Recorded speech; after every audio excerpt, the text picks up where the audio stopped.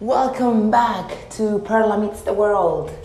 I am Perla. If you're new in my podcast, welcome. I hope you enjoy. This is a podcast about beautiful anonymous, really. It's just people with different stories, lifestyles, and who somehow inspired me to think out of the box.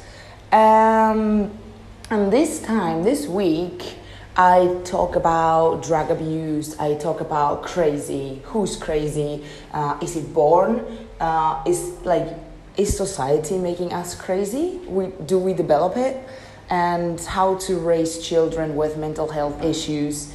How to deal with difficult situations where you feel powerful, like not powerful, obviously not powerful. That was not the word. Powerless. And way more like in-depth topics. Like we also talk about, not sure if I cut that bit because he specifically asked me to remove some parts of the podcast, but we mentioned suicide as well. So mind you, if you're struggling with something around that, please be aware when listening to the podcast, and by all means stop, pause it, and come back any other time if it's too much for you.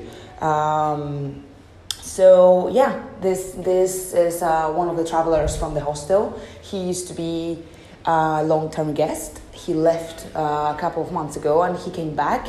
So we went for a catch-up. We talked about what our experiences during this wee break in between our lives. And I decided to do a podcast with him. So I hope you guys enjoy. As always, please subscribe, share, comment, like it. Send me your suggestions, questions that maybe you want me to go through or talk about in a solo podcast.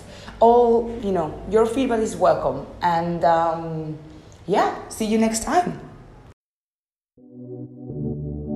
Welcome to Perla Meets the World, a podcast where the travel world. Jesus. Is this recording?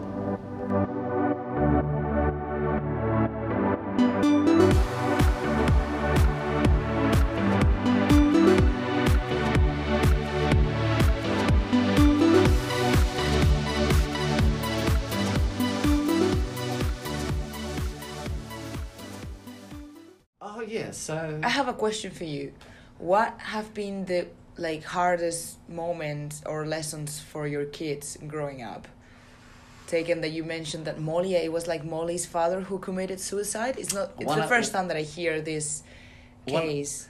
One of the hardest things, and now it's hard not to tell stories without people making judgments, and so I don't want anyone to make judgments, but one of the hardest things that came to me was Jen was having some problems and she sort of disappeared. Mm-hmm. Well, it's not like... it's. Don't worry, haters going to hate anyway, but no one's going to judge, whatever. So anyway, and Maddie was really smart, and she's a super sleuth, and she was looking around through all the papers and this and that, because Maddie and Molly stayed with me when Jen had this, we'll call it an episode. Mm-hmm. And so Maddie and Molly's are both Jen's daughters. Yeah. Okay, good. Same mother. And so is it same dad as well? Both of them? Okay. Max had a different dad. Okay. And she found her father's death certificate, right? Ooh. And Maddie is super good at, you know what fishing is? Yes. Right, she'd pretend she'd know something, right? And you'd say, "Oh, how did you know that?" And then she'd find out all the information just because you think she knows something and she didn't. She was just pretending. Yeah. And so, anyway, Maddie worked out something was going on with her father. So I texted Jen, which was very difficult at that stage, and I said, "Look, it's," and of course the girls had gone to see some psychologists because of Jen's episode and stuff, and it was a difficult time for me. I was trying to juggle everything, and so I talked to the psychologist because the girls didn't know their father had committed suicide at that stage, and the last thing I wanted to do was tell the girls their father had committed suicide. But Mads was onto it like a dog with a bone, and the psychologist said, well, you know, you should tell them the truth. And so I didn't want to do it, and maybe I palmed it off to Jen, but well, you know, I thought it was Jen's place to tell them. But so I texted her and, you know, said, you know, look, this has come up, and of course, but Jen's headspace at the moment was that I had it all planned or something or other. So it came down to me. I had to tell the girls that their father had killed himself, and that was something I didn't want to do. B, I didn't think it would be particularly good for them, and C, I really didn't see sort of any way out. So that was like, you know, damned if you do, damned if you don't. It's sometimes hard, you know. Sometimes you've got to take a decision, and you think, well, taking the hard decision's the right decision, and you know, telling them was the hard thing to do, or you know, or lying to them. But honestly, lying to kids is okay. Up until a certain age, it's better they don't know things. Some You things. think? I know this. Like, I'm definitely telling their father had killed himself wouldn't. What was the reaction? Strangely enough, Molly was very down on her mother at that stage. How old was she? Molly was 14. Okay. And to Molly, it vindicated everything she thought about her mum. And so Molly, perversely, was sort of happy about it. And Mads was very hard to read. But, yeah, no, you like, it's Santa Claus. You lie to kids about Santa Claus. Yeah. When kids are young, they need a safe, happy world to live in. And they don't need to know a whole lot of crap that's going on. And the longer you can delay that, the better. Was it hard for you to gain your kids' trust? Or you were there like long enough when they were like young enough to accept you as their, you know, that figure? Well, I brought Molly and Maddie up since I was about 4 or 5, and Jen, like, I want, you know, with Sabina, like, every night, you know how some people read a book to their kids or whatever? Well, Sabina, every night she wanted me to tell her a story, and every night it had to be a different story. So, well, wow. Like, so that's where I came. That's like, I felt like, you know who Scheherazade is? Yes, the 1001. Yeah, yes, so I felt like read Scheherazade. Every night I had to come up with a new story. Oh, gosh. That's up bullying. I came up with a couple of good ones. I can even tell you one time, not now. But so, and you know, so when Molly and Maddie came down, I wanted to tell them stories, etc., and sort of try. But Jen, I think Jen always had. Now, don't judge people, but I think Jen had another agenda. She didn't really want me to get close to Molly and Maddie, because I think Jen had gone through a lot of partners, and she was worried, and she might have had a plan. Yeah, that's the word for it. Plan that she wasn't going to perhaps stay with me that long, or she didn't believe she'd stay with me that long, because she'd had lots of partners, and like, so she didn't want the girls really to form a close attachment with me, and because so it was always difficult. Molly, like I said, rejected her mum, and Mads was always sort of on her mum's side, but she knew her mum was troubled. After about, that's a long story, I won't go into that. But so, Molly, when she was about 15 or 16, and this is the first time I realised Molly was deeply disturbed. She wrote me this letter, and it just said, you know, you're the most wonderful person ever, you know, yada yada, and just sung my praises, etc., and there's some people, it's called splitting that, they paint people good, white or black, and I realised that Molly had painted me white here, and I tried to explain to her, you know, Molly, I'm not this person, you know, I'm not some saint whatever. I'm doing the best I can. I make some bad calls and you know, I just fumble through like most people do. And like, you know, at that stage I was fumbling through. I've got lots of kids to look after. I'm working by myself. Jen is a mess in and out of hospital, and lots of bad things are happening with Jen, and work's difficult, and I'm just trying to just keep everything together. Mm-hmm. And yeah, but you know, and I knew there'd come a stage like I can remember Molly and Maddie had a drug deal between them at one stage. They bought some marijuana, all right, and Molly was really dirty on Maddie because she thought Maddie had stiffed her with the deal, and so she came to me and expected me to sort it out, and I said, I'm a parent, I do not sort out drug deals, right? That's you and Maddie. That's you and Maddie's business. You sort of, and like I had to basically take the house in half, so she'd stay on one half and I'd stay on the other. But you know, as soon as something like that happens, you're no longer it's only if you're doing the right thing by them. And being a parent, you know, you, like I said, you don't take sides, and there's certain things you don't get involved in, and kids have to make their own mistakes, and there's like heaps of mistakes out there for them to make. And but you know, if you start going in and saying, well, you know, what happened here, what happened there, and doing that stuff, you just, there's no end to it. And like I said, it's their business to sort out. You know, you try and make them safe, you try and give them a good home, Mm-hmm. you try and make them feel loved, but you don't sort out drug deals for them, and you don't tell them who their boyfriends are.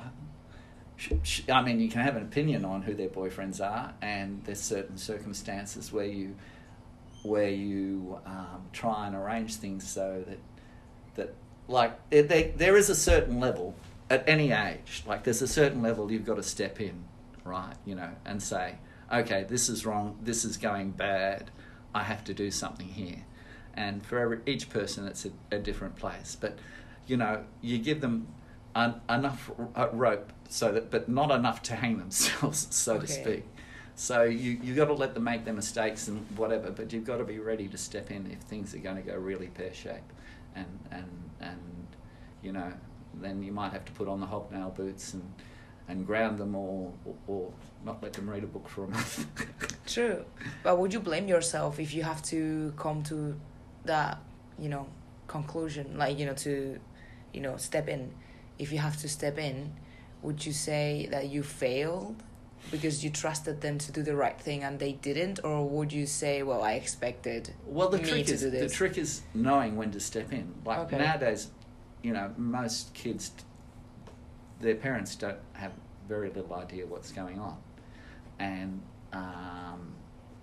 so, you know, anything can be happening, and the parents a lot of the time are ignorant to some of you know, some really terrible things that are happening, and it comes as a complete shock to them or whatever. So and like, you know, if you're really strict and keep tabs on them and stuff like that, you can stop that happening. But then it also stops the kids sort of developing, and when they actually, at 18 or 19, when they do go out into the real world, mm-hmm. then all the trouble hits them. They've got, you know, and they're going to be even more, you know, it's best they get a little bit of preparation along the way, and rather than like an 18-year-old goes out into Fortitude Valley and then gets drunk and, you know, ends up naked in a lift and like this and that. An overdose of life.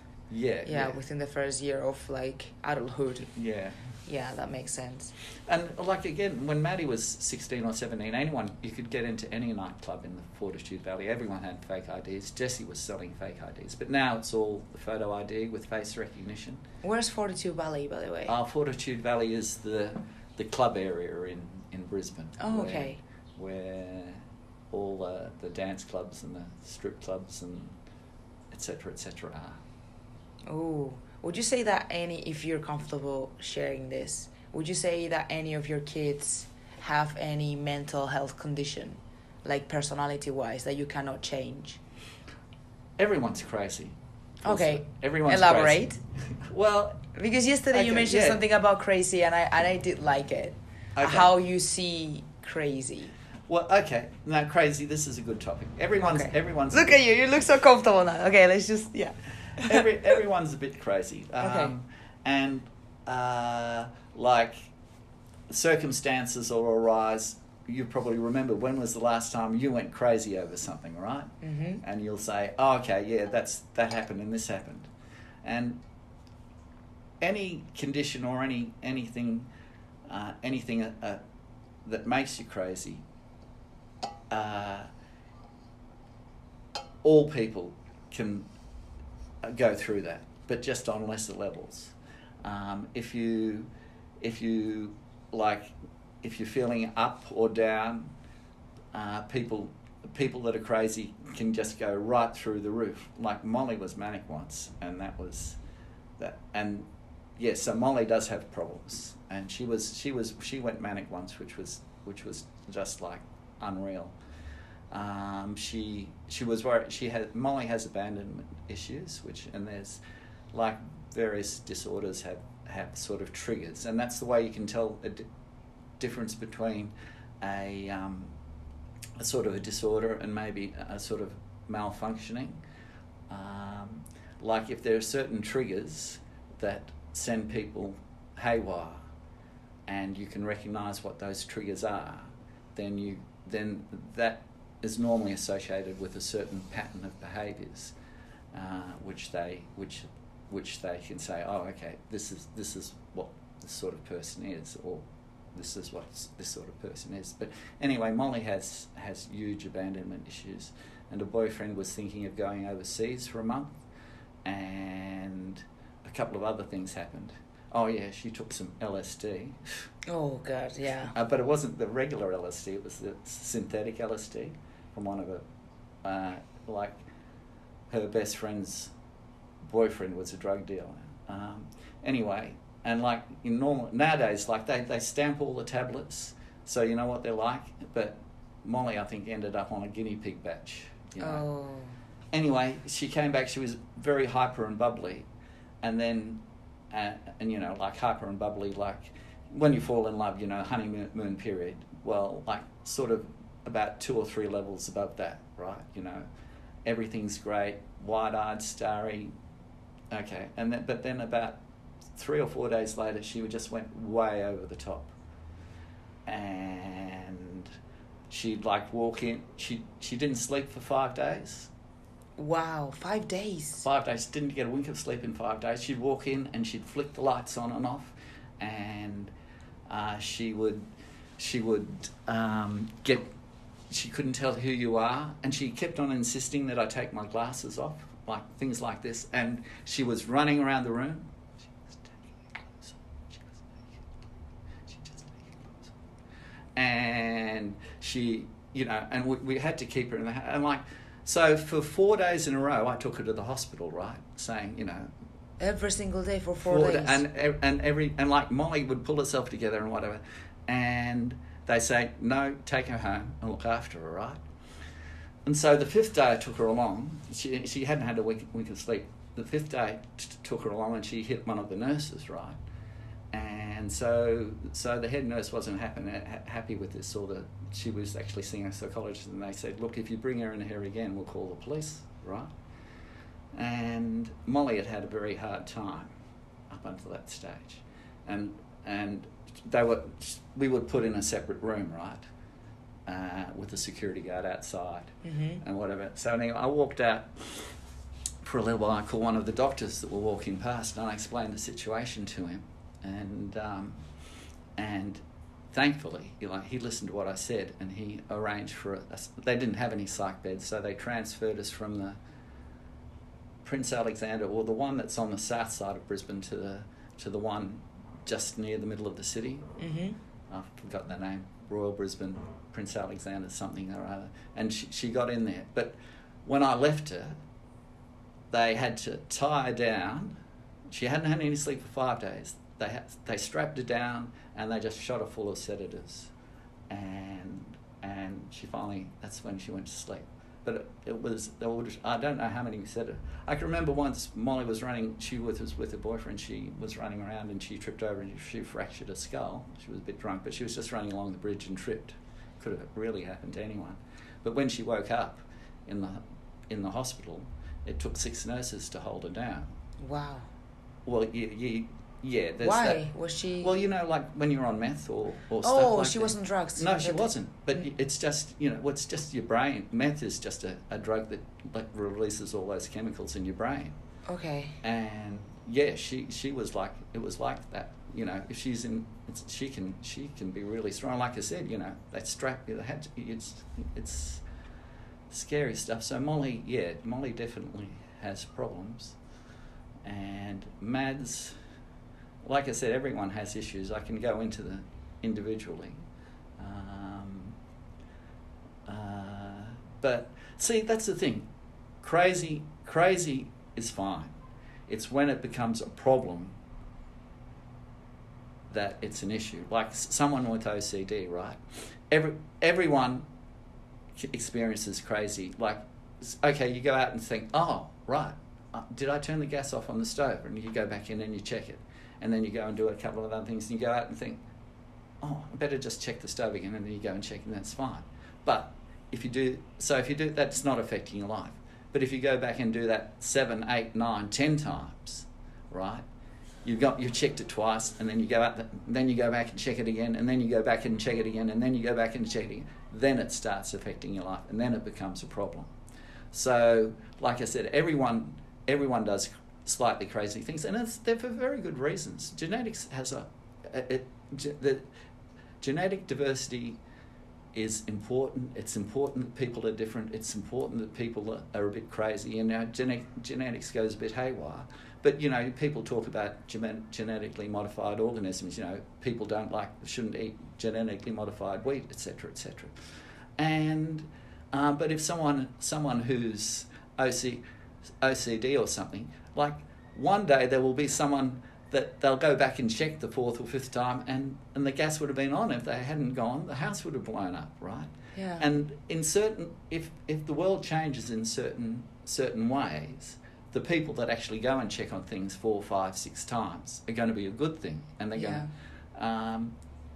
So you need that diversity, and you need people to, like altruism, the genetics of altruism. Now Darwin says survival of the fittest, right? So you think, all right, everyone should just be out for themselves and just do what's best for them. But the reality is that groups or societies are better able to survive than individuals. So, okay, so you have a tribe. So tribes can... So that's the way. But the way it actually works is... and so people help each other. And that's why altruism is sort of a genetically positive trait. But the reality is about 95% of people have that, altruistic and genuine, and 5% of people are bastards, basically. So you think it's genetics more than just education or environment? Oh yeah, like it's you can be born bad. It's a good thing. Okay. It's just diversity again. Yeah. Yeah, well, say you're in Japan, right? Mm-hmm. And an earthquake hits, right? So 95% of the people there are in there, and they're digging out people who might be sort of trapped in the rubble and whatever. And 5% of the people who just care for themselves head for the hills, right? And then another earthquake hits, and all the people that are helping the other ones, they get caught and die and whatever. But your genetic base, you need a certain number of genes in the gene pool for it to thrive and be prosperous. And so those 5% of people that headed up for the hills and just taking care of themselves are actually protecting the genetic base. And so the people who sort of fall like flies and die looking after each other. So genetics is a fascinating and wonderful thing. And so people, if you might think people who are crazy are a bad thing, but it's... How would you define good and bad then, knowing that you've been surrounded by crazy Nietzsche, a lot of years? Nietzsche, beyond good and evil. Okay, because there's no good and evil in nature. You either survive or not. Yeah. Well, Nietzsche is one of my favourite quotes. Is when you look into the abyss looks into you, and people misunderstand that. But when you deal with demons, right, and when you're fighting demons, and I felt like things that are happening to me were very unfair, and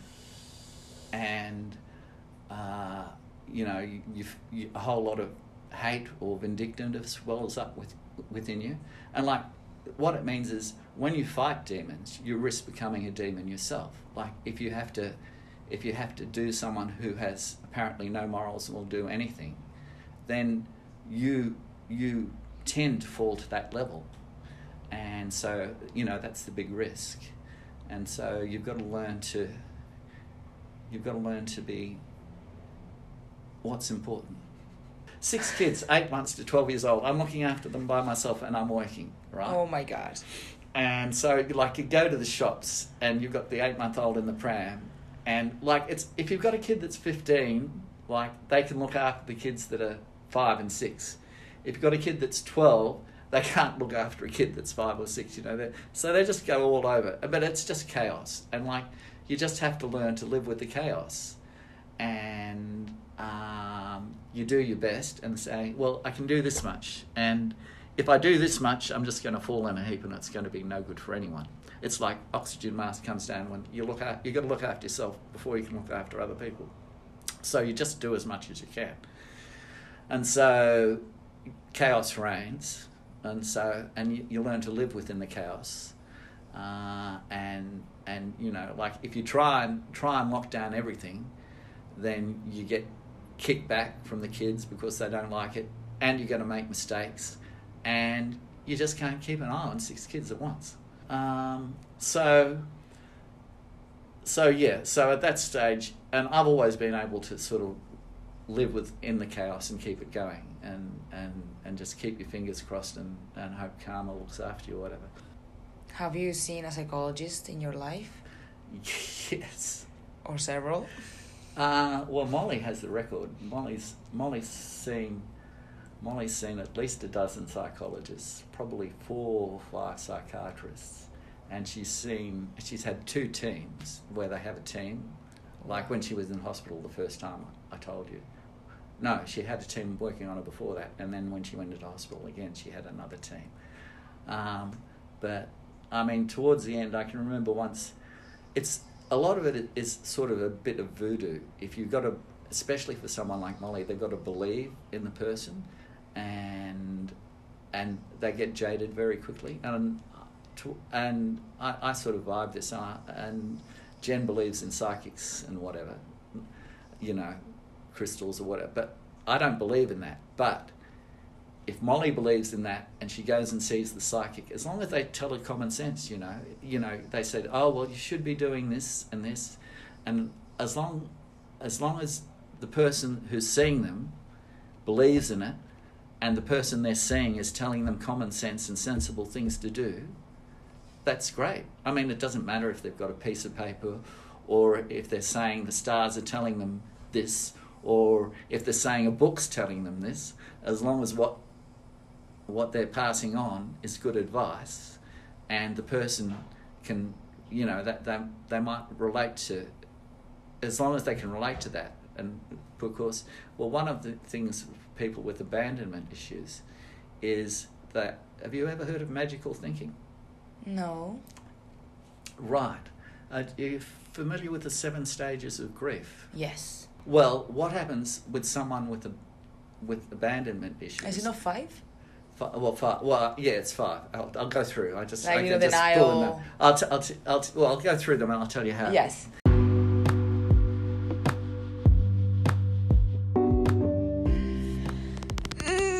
Hi guys, this is the first and only break. I'm sorry about that.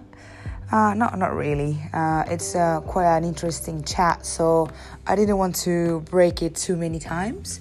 But what I do want to bring to the table is a piece of a podcast that I listened to 3 days ago. It belongs to the Happy Place show by Fern Cotton, and the guest talks about how to keep healthy mindset, like, you know, using meditation, how to be comfortable with yourself, how to have a good relationship with yourself, how to go through lockdown and deal with this unique lifestyle, if you like, without, like, you know, things that make us feel comfortable and without losing our sanity. So it's not that I could resonate with it, but I found it very, very insightful and helpful, and hopefully you will too. And after that, we'll go straight to the conversation and second part and the end of it. So I hope you enjoy. Incredible. And something just really jumped out at me when you were talking there, and that is the word retreat. Because we've all heard the word retreat talked about in lots of different ways, in the sense that you're using it in a kind of, I'm going on a spa retreat. Yeah. But actually, when we think about the real meaning of the word, like to retreat from life, sometimes that could be seen as a negative, like you're retreating from it, you're not dealing with it. But there's so much to be gained from physically retreating from all of this noise and craziness. You know, you've made that active choice so you can go inwards and to look at the stuff that you want to heal or have acceptance around. What can we on an everyday level learn from retreat? You know, is there a time when retreating is negative and we're not dealing with stuff, or is it always a positive thing to do? Well, it depends what you're doing with your mind at the time. And when I went into retreat, maybe some people thought or said, in fact, oh, you're running away from life. But the whole point is I was going deeper. I was going into an enclosed space to look at my mind and heal stuff. Because the whole point of retreat is to then come out of retreat at the end with a new perspective and re-engage with the world. And I mean, now I'm very much in the world. I'm very busy. I'm just as busy and stressed as everybody else, but I've got tools which help me navigate that stuff because of retreat. And I think lockdown can be retreat. I mean, people pay loads of money to go on retreats. We've got a government-enforced retreat now, so let's use it. You know, because as you said, it's a time of healing. It's a time of introspection. And yes, of course, we're all desperate to get out of lockdown and get on with our lives. But I'm sure when we look back, there's going to be a feeling of, wow, we went through that. That year was horrible, but also amazing. And we learned so much, and we got closer to our families, and we got closer to ourselves, and something came out of it, some kind of spiritual development can come out of being alone with yourself. Yeah, I totally agree. So retreat can be anything. I mean, I've done long retreats. I've also done short retreats, even a day, a weekend. Why not take some time out, even half a day where you just shut the phone off and you just meditate all day? Not like constantly, but sessions all day. It means that you're giving yourself an environment through which you can go really deep. And then when you come out of that, you've learned something. We're scared to, aren't we? We're scared to step off the roundabout, the Ferris wheel. Terrifying. I mean, when I went into that 4-year retreat, I was terrified because it's a bit like lockdown. All the things that you use for your survival and happiness and joy are all taken away from you, and you're just going to be with yourself. And I didn't like myself. The thought of locking myself in a room with me was horrific because I didn't like myself. Why would I want to spend time with somebody I didn't like? And so the only way forward was to learn to like myself. And that's what that experience of going through the depression and leaning into it really taught me, is that you can make friends with yourself and be at peace with your own company. And I think if you do that, it can help your relationships with others as well, because somebody who doesn't like themselves can't really like anybody else, or they pretend to like other people hoping they'll like them back. You know what I mean? Yeah. But if you learn to enjoy your own company, you can really be there for others. That compassion can spread and become something that can heal the society around us.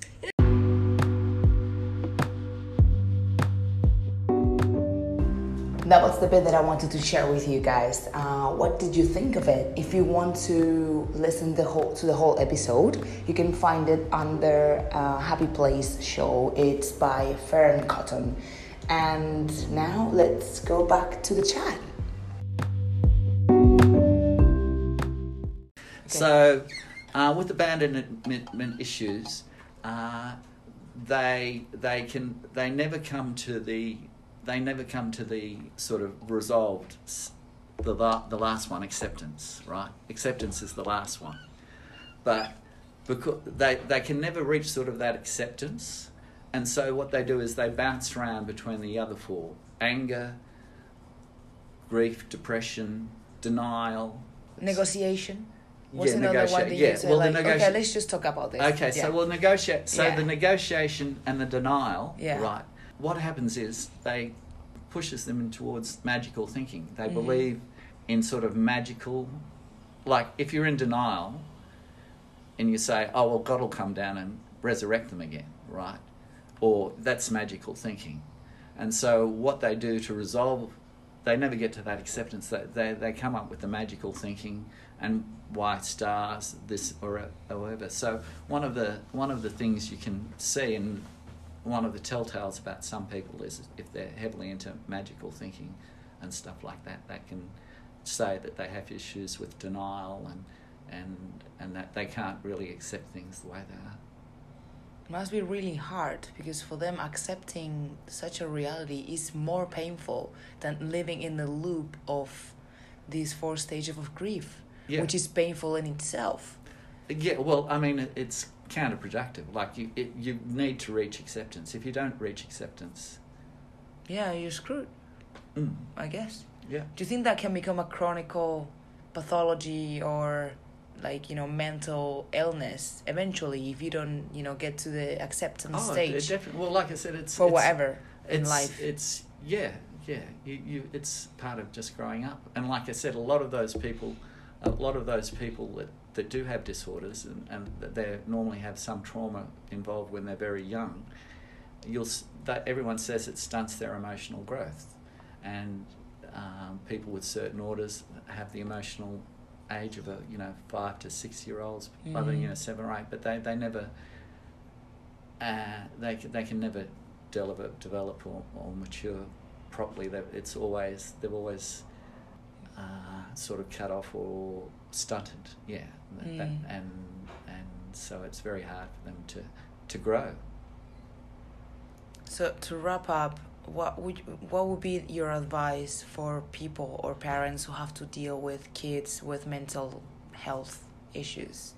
Well, first of all, I think the most important thing is realizing that they can't get better. That's always the most difficult thing for a parent to come to terms with.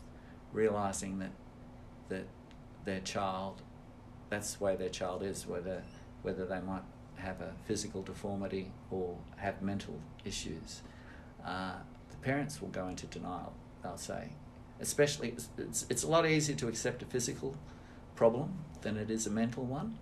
And especially if it's not an obvious mental one, where someone looks perfectly normal and maybe particularly fathers have that problem. I don't know. I might be being sexist here. But they say, "Oh, she's fine. There's nothing wrong with her. She's just going, she or he's just going through a phase or this or that," when there's some real deep-seated issues. And the other thing is that the way that you deal with the issues, like, okay, first of all, you accept, okay, my child is like this, okay, and how can I help them, right? Mm-hmm. Because everyone, they want to help them get better, but what you can with certain, depending on the sort of mental affliction that's affecting them, I'll talk to you about this. Things like bipolar and clinical depression are normally just chemical imbalances in the brain, and certain drugs can help balance your brain and bring the person back to normal. Serotonin inhibitors work very well for depression, and bipolar is a bit trickier because they've got to deal with both ups and downs. And maybe things like ADHD might be a chemical imbalance. I'm not sure. What's ADHD? Where they give people Ritalin speed, attention deficit disorder, okay. where people, are very hyper. Okay. I'm not sure about that one, but there's some that you can say, all right, there's a medicine we can use to fix it, right? Mm-hmm. But those are very, very tricky and very hard to get at the right levels and this and that, and sometimes it's always changing and this and that. But there is a medicine you can give someone that will help them.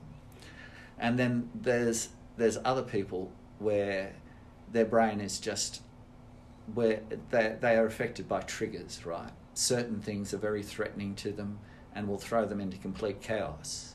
And obviously what you want to do is avoid those triggers completely, but life gets in the way often, you know. Like if you've got a boyfriend and you've got an abandonment issues, like, you know, honestly, the best thing for someone with abandonment issues is not to have a boyfriend. No, because you'll be anxious.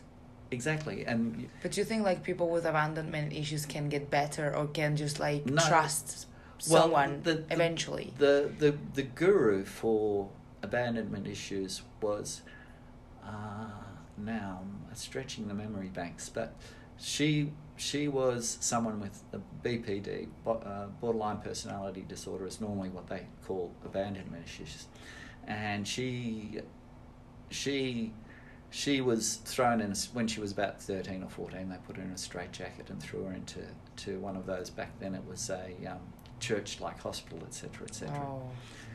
And anyway, she was in there, and she'd been in there for 3 or 4 years, and then she had an epiphany. You know what an epiphany is? Yes. Right, and that's magical thinking, right? Yes.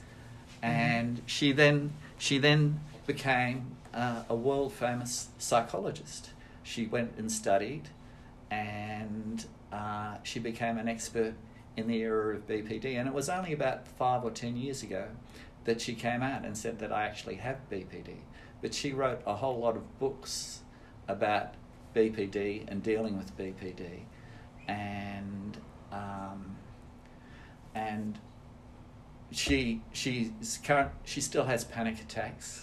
Like she says, I'm fine, I'm happier than other people, but you read between the lines. She's saying, oh yeah, I was driving to work and I had a panic attack the other day. She doesn't have a partner. She's got lots of cats. Oh, crazy old lady with lots of cats. Well, that's a cliche, though. Yeah, no, yeah. Well, cats reliable. People with certain issues that they find things threatening. Cats or they know how to deal with them, and they don't find them a threat, and that they need the physical comfort and stuff like that. Well, why cats and not dogs? They like dogs too. Some people are cat people, some people are dog people. Because cats are like people, like humans. Molly used to be a cat person, but she converted to a dog person. But you have those, what do they call them now, where you bring animal companions or whatever. Yeah. Yeah. And one of the therapies for Molly, the team of psychologists suggested for Molly, was equine therapy. Have you heard of that, where you look after a horse? But Molly already had a horse, so... but yeah, looking at or caring after an animal. And there's another famous lady who was autistic, and she became, in America, she became the head of the cruelty for animals, and she was all into some people see her a bit as a turncoat, because she was trying to organise humane killing of animals, etc., etc. But she was autistic and had a very strong relationship with animals, and she invented the animal press, and she actually used an animal press and put herself in it to sort of hug her, and it calmed her down. And again, like I said, people that have these psychological disorders, they are movers. A lot of them are movers and shakers. I mean, a lot of people say Donald Trump's a narcissist. I mean, maybe a sociopath as well. Yeah, I don't know. But he certainly shakes things up. Hitler, but I mean, a lot of good people say Princess Diana might have had BPD, and she's done wonderful things with landmines and this and that. Even they said like some like U.S. presidents were like actual psychopaths, and that's what they allowed them to rule the U.S. Yeah, because you put your emotions aside and then you focus on depends on your goals. You're not killing anyone. If you're a sociopath, then you get to the top no matter what, and and like I said, they get things done, and it's just part of a part of the way society works, and you can rail against it and shake your fist against the sky. But, you know, a lot of people are shaking their fists against Donald Trump. But, see, I mean, Donald Trump, I have no... he's a horrible person. I mean... but on a human level, he's not nice, Yeah. to say the least. But, I mean, he gets things done. That's true. But the thing is, there's always the backlash. Like, now the Democrat... He's almost probably destroyed the Republican Party. And... America's in a place, and Black Lives Matter is probably a lot stronger movement because of Donald Trump. Because Donald Trump was held up as the Antichrist. People will rally and pull together to make things. He might be the power for bad, but you get the power for good. So it's kind of like a catalyst for something bigger and better. Well, you never know what's going to happen. Like, you know, Donald Trump could have pushed the button easily, but like, he's out of power, and like really bad things could happen. But good things will come from what Donald Trump's done. That, you know, and it'll be because he was doing bad things. People will come and do good things, and you just got to keep your fingers crossed that we as the human race will move towards the good. That we can destroy ourselves. Now I'm getting morose. Like, we've never been able to destroy the whole human race before, but now we can. So, do you think we deserve to be alive as a species, taking what we've done with our planet and how we behave and how not reliable we are and unstable? Do you think, are we better than animals? Well, there's a big judgment call. Like, like I said, we're the ones that are going to destroy the planet. Are you familiar with SETI? It's a search for extraterrestrial intelligence. I used to have it as, like, you know, the background of my computer to help them search connect the sky. with. Yeah. And so, do you know one of the main theories why they've never found any extraterrestrial intelligence? No. That any society that reaches our level of sophistication destroys themselves. They either suck up all the things on the planet or they blow themselves up. And so any race that can put out electromagnetic signals is bound to destroy themselves over time. And Stephen Hawking's, before about 3 or 4 years before Stephen Hawking's died, they said, "How long do you think the human race is going to survive?" He says, "We're pretty resilient, but you know things aren't great 1,000 years." But just before he died, and it might be because he was getting depressed, he said 100 years. And of course, Donald Trump. But I mean, like I said, we do have like Aboriginal society, that stable. They could have gone on 50,000 years. They could go on forever. Now, in 30 years' time, 40 years' time, anyone will be able to make a nuclear bomb. Like, all the basic problem is a centrifuge now, but you can get the instructions off the internet. Mm-hmm. And technology is advancing all the time. And so, you know, when any terrorist can get their hands on a nuclear bomb, you know, at the moment it's North Korea or whatever, but, you know, I don't know if it's 30 years down the track, 40 years down the track, or 100 years down the track, but soon, like, unless... And that's why you've got to have an inclusive society.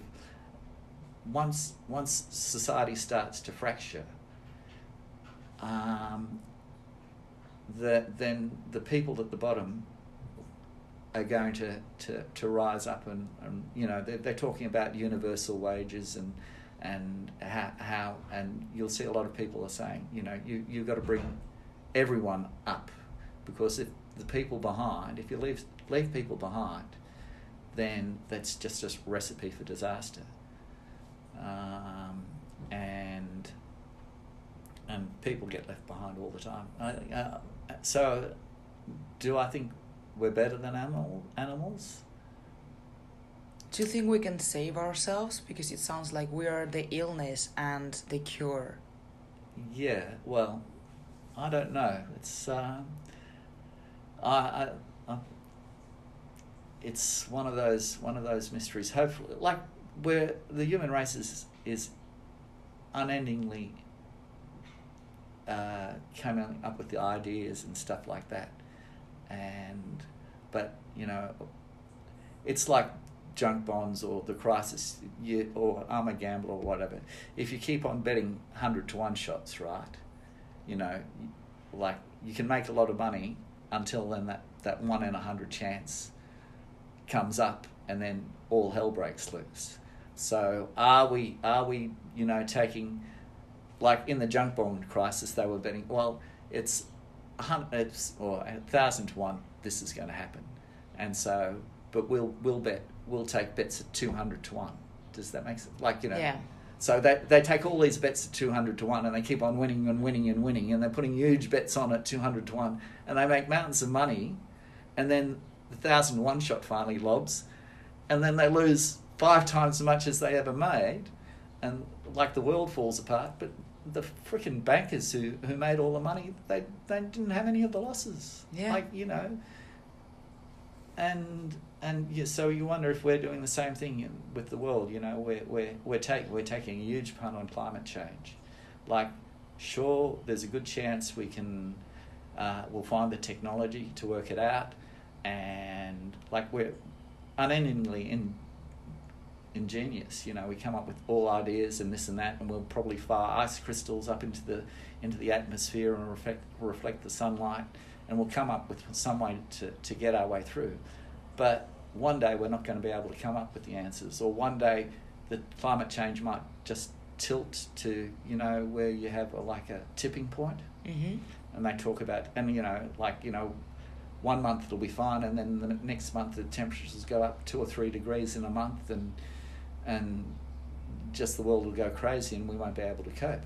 And we're doing that with climate change at the moment. We're taking the 100-1 punt that there won't be some catastrophic tipping point that will really make things bad, and B, that we'll come up with a solution in the long term, because carbon's going to keep on going up till 2050 at the very least. Yes. And who knows what's going to happen between then. And then after 2050 we might gradually able to bring it down, but you've got all these hundreds of millions of people in India and stuff, and there's a lot of poor people in China and Africa, and they're saying, well, why has the West been able to use all this power and cheap energy and stuff, and all we want is a TV, a microwave, some electric light, and an air conditioner. If you gave everyone in the world an air conditioner, the contamination, yeah. So I mean, that's not unreasonable. Yeah. Would you change something in your life if you had to go back? Did you live the life that you wanted to live so far? Would you go through the same thing? No. No? Or No. would you say change? Well, I decide something else. Yeah, I'm not very good with choosing partners. Okay. So, yeah. No, what was I was going to say something like, is it? Knowledge is an interesting thing. People will say what Nietzsche again. Nietzsche says what doesn't kill you kills you makes you stronger or whatever. Mm-hmm. But honestly, and I've talked to you a little bit about this stuff. There's a whole lot of stuff I wish I'd never known. I would be a lot happier person. I'd be a lot more comfortable. Like, ignorance is bliss, knowledge is power. Your choice. Ignorance is bliss would be my choice. Some people have it that they just can't stand not knowing, and they'd go for the knowledge. But I'd be a lot happier if I didn't know a whole lot of stuff ever went on. Do you think you're gonna have another life, that you're gonna reincarnate and come back in a different form, or this is it? I'm happy to wait and find out. Okay, well, we're just asking about your beliefs, because it's quite an interesting topic. Like, I think Jaja believes, in spirituality, reincarnation, and that we have a lesson or like a journey to go through in each life, blah blah blah. Well, okay, metaphysically, you leave something behind, and like on the people around you, the people that have talked to you, the people that live with you, and that lives on, right? How long it lives on, or how, but it does live on. So whether it lives on in an otherworldly form, but there is some sort of mass humanity or intellect or part, and everyone's part of that. And though you may disappear, part of you will live on. Like, it can be either through your children or through what you've done, and a legacy. People talk about legacies all the time. And so people do live on, whether you want to believe how they live on, but they do. And what's our purpose? What's the purpose of your life? The meaning of life. Mm-hmm. Well, that's another interesting question. Whether we're just some scientists who like playing around with this stuff have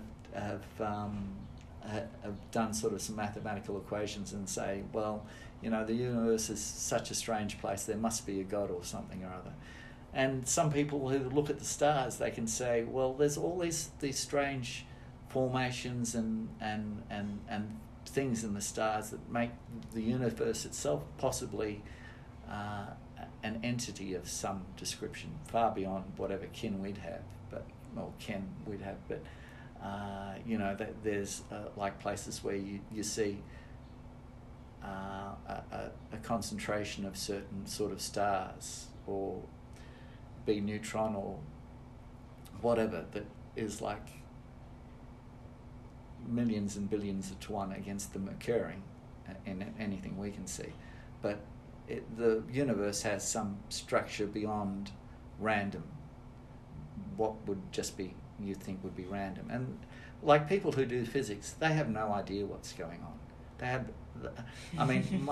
My daughter's doing a PhD in semi-classical gravity. Oh, right? Wow. And all physicists do is they come up with models, right? Mm-hmm. They don't really know what's going on. They have models that work. They say, oh, well, isn't that great? This explains this, and this. And it just works wonderfully for this. But it doesn't explain that or that. And they just have no idea what's going on. They talk about dark matter, and they talk about unified theories and stuff like that. The thing is that what humans do and what scientists do is they simplify things so they can understand it. And probably some things are beyond human understanding, and whether that be God or how the universe works or this or that. And maybe there's some things we weren't supposed to understand. But we can make good models and say, well, that's going to happen because of this most of the time. Do you think that's how we started creating and fabricating drugs? To get to a part of the brain that we are not supposed to get. To access. Drugs are just a way to have a good time. I mean, there's two ways there's two main uses for drugs. One is just having a good time, party, yay, mm-hmm. which is fine. And the other way is to anesthetize yourself. Mm-hmm. Like, people, party is fine, okay, yeah, that's all good, that's over there. But there's a group of people, addicts, right? And we'll talk, I know a little bit of addiction. Now, an interesting study was commissioned by Nixon in 1974, I think Linda Howe or something. But in the Vietnam War, 50% of the US soldiers had tried heroin, and 20% of the US soldiers were addicted to heroin in Vietnam. Mm-hmm. And so Nixon thought, well, God, what happens when all these soldiers come back to America? Mm-hmm. We're going to have a huge wave of addiction, right? And so they made sure everyone was clean before they came back. But what they discovered was that once and they expect it all. Of course, you know, addicts are addicts for life. You know, it's part of them, and it's something they have to battle on a daily basis. Basically, which it's not something. It's something that's always sort of in the back of your mind, and given the right triggers, that you're going to fall back into it. So they thought, but once the soldiers had come back from Vietnam to America, the addiction rates fell down to their baseline rates, which surprised everyone. Now, there's a whole lot of theories in this and that, but I mean, the simplest explanation is probably the truth. Like, if you're going through absolute shitstorm, I normally don't swear a lot, but you know, if things are really fucking awful in your life, Mm-hmm. then you're going to take drugs to sort of chemically lobotomize yourself, or just to cut yourself off from that pain. And like the soldiers in Vietnam, they were seeing their friends die, people were shooting at them, no one knew what was going on, they had no reason, that they didn't know why they were there. Another quote from Nietzsche: when there's a why, you can when there's a why, you can go through almost anything, like anyhow. As if you know what you're doing and why you're doing it, you can put up through all sorts of absolute hell and bullshit. Like in World War II, you know, they were fighting a baddie or whatever. In Vietnam, they had no freaking idea what they were doing over there. They were in some small South American country, dying in jungles, and their friends were dying, and the people in charge didn't know what they were doing, and it was just a freaking nightmare. Yeah. And so yeah, they just to cut off the pain. But some people are always in that much pain, like Jen, right? You know, and Molly. They're just That's a normal state. well, they try and they get around it by denial and this and that, and they can sort of bounce around, but at the core they've got a deep hole that they can't fill, and drugs are a way to fill that. And those are the people that are addicts, those people that are suffering. And it's so, why did people invent drugs? A, to have a good time, and B, to stop feeling. Life is really a wonderful thing, and it's full of mysteries and wonder. And people that believe in God say there's a reason for everything or whatever. And I don't know if there's a reason for everything, but you know, like Donald Trump, good things happen from bad things, and bad things happen from good things. You never know what life's gonna to bring you. So one of my favourite sayings, Winston Churchill, he said, if you're going through hell, the important thing is to keep on going. So, like, if you're having a hard time out there, just keep on going, and it probably can't get worse, and fingers crossed, eh? Oh, that's a really nice way to finish the podcast. Guys, thanks for listening.